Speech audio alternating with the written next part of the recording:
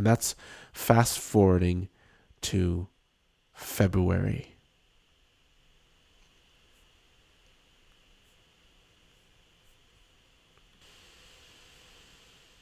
And you ask the question, why would God allow the enemy to take a baby? It's just messed up. And I'm like, this one's deep. This brings my mind to Job. When bad things happen to good people, to innocent people, it is messed up. Then you say loading the car should be 15 minutes. We're all here. We are here when you get here. And you're coming to Bethel, not my house, right? This was on the 19th, and I think you were getting a little nervous as I was starting to get late. And I say I was going to Bethel. The toll booth took away my bonus 5 minutes, so my GPS has me at 5:01. Now it says 5 o'clock sharp. And you say, and you're coming to Bethel, not my house, right? And I'm sure that was probably your Gad. And I'm like, right around the corner from Bethel. And then I send you a recording of some sort.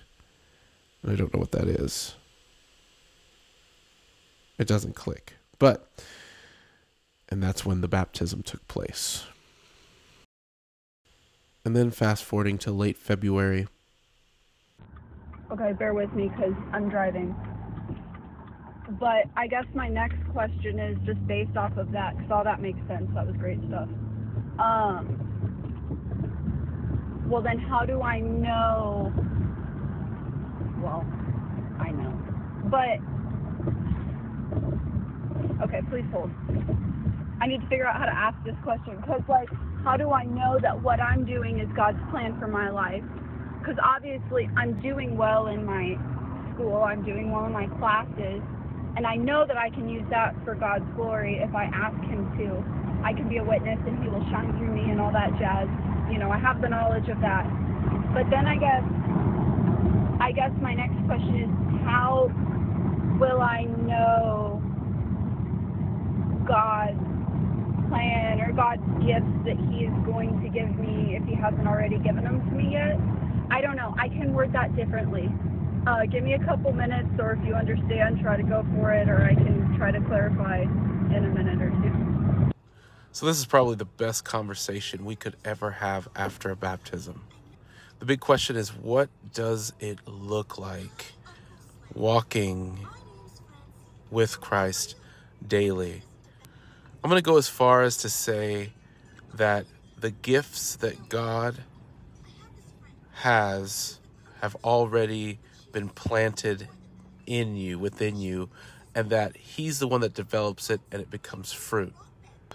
A lot of the times we look at it kind of like, well, what doing God's work is like doing stuff for other people, like, you know, like feeding the poor or having a great gift of preaching or something like that. And that has something to do with it. But in order that we can get to that step, we have to receive it first, because we can't give something that we don't have. And now that's not to say that you don't have something. But a part of what I'm saying is that I need for you to experience the miracle of the power of God in your own life, which you have, but I mean like on those internal levels, even as far as the GAD. So like as soon as you start experiencing it in your own life, which I know you do in some ways, in many ways, in fact, but that we apply scripture, and then in those GAD moments or those other moments in our lives that we don't fully trust God and He comes through, it creates like a testimony, and you want to share that stuff. In fact, I'll share one with you here.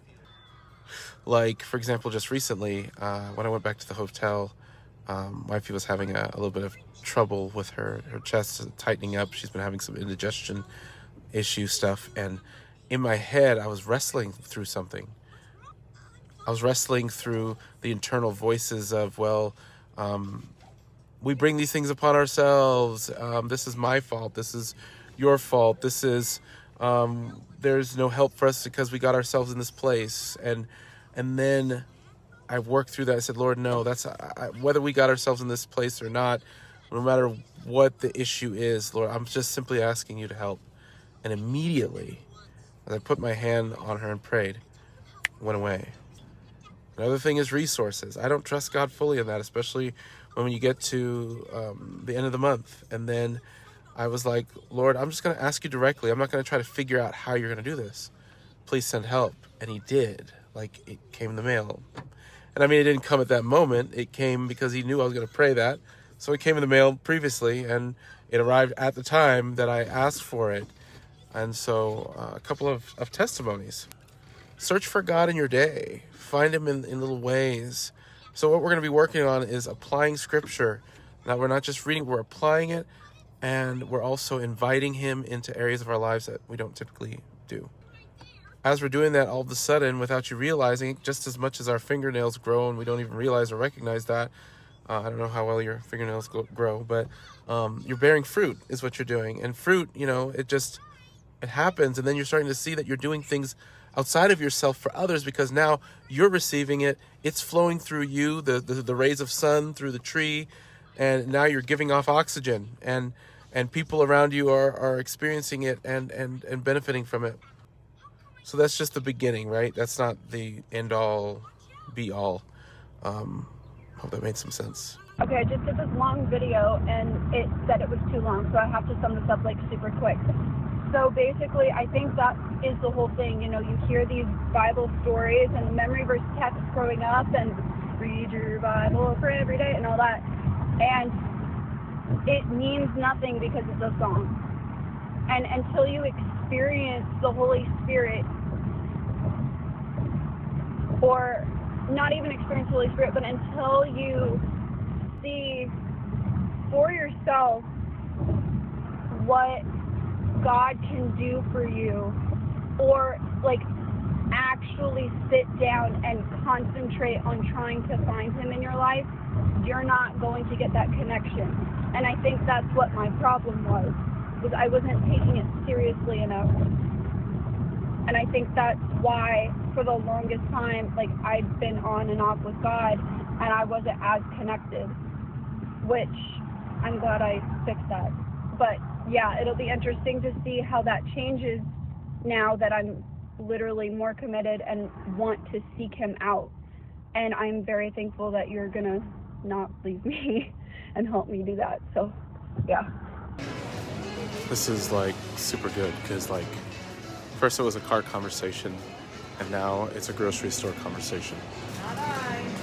At the moment, I am looking for sugar, but not regular. I think like stevia. I don't know if you eat that stuff, but if you know what aisle that's on. Actually, I think I found it. Yeah, preach it, girl. I mean, everything you said I feel like that was even Holy Spirit driven. Like, that's exactly what it is walking through this. And yeah, you are right. I ain't going nowhere, girl. You know that. And so day by day, we'll see where God is leading us, what we need to work on, both of our lives, and just walk through this thing. So I'm going to go with the monk fruit, because I hear it's better. I don't know. Yeah, so as we send like verses to one another, things of that sort of thing, we're going to be practicing that, is applying it and then walking towards it as if it's going to happen. That's that step of faith. And that's what you and I, because it's not just you. I know it might feel like, you said about taking it seriously and things. Girl, this is a pandemic of sorts for the whole wide world. So I'm just glad that it's important enough to you, it's important enough to me to do this thing. So now I'm looking for Waterloo. I don't know if you ever had that. I don't know if you do that sparkling water stuff, but I do.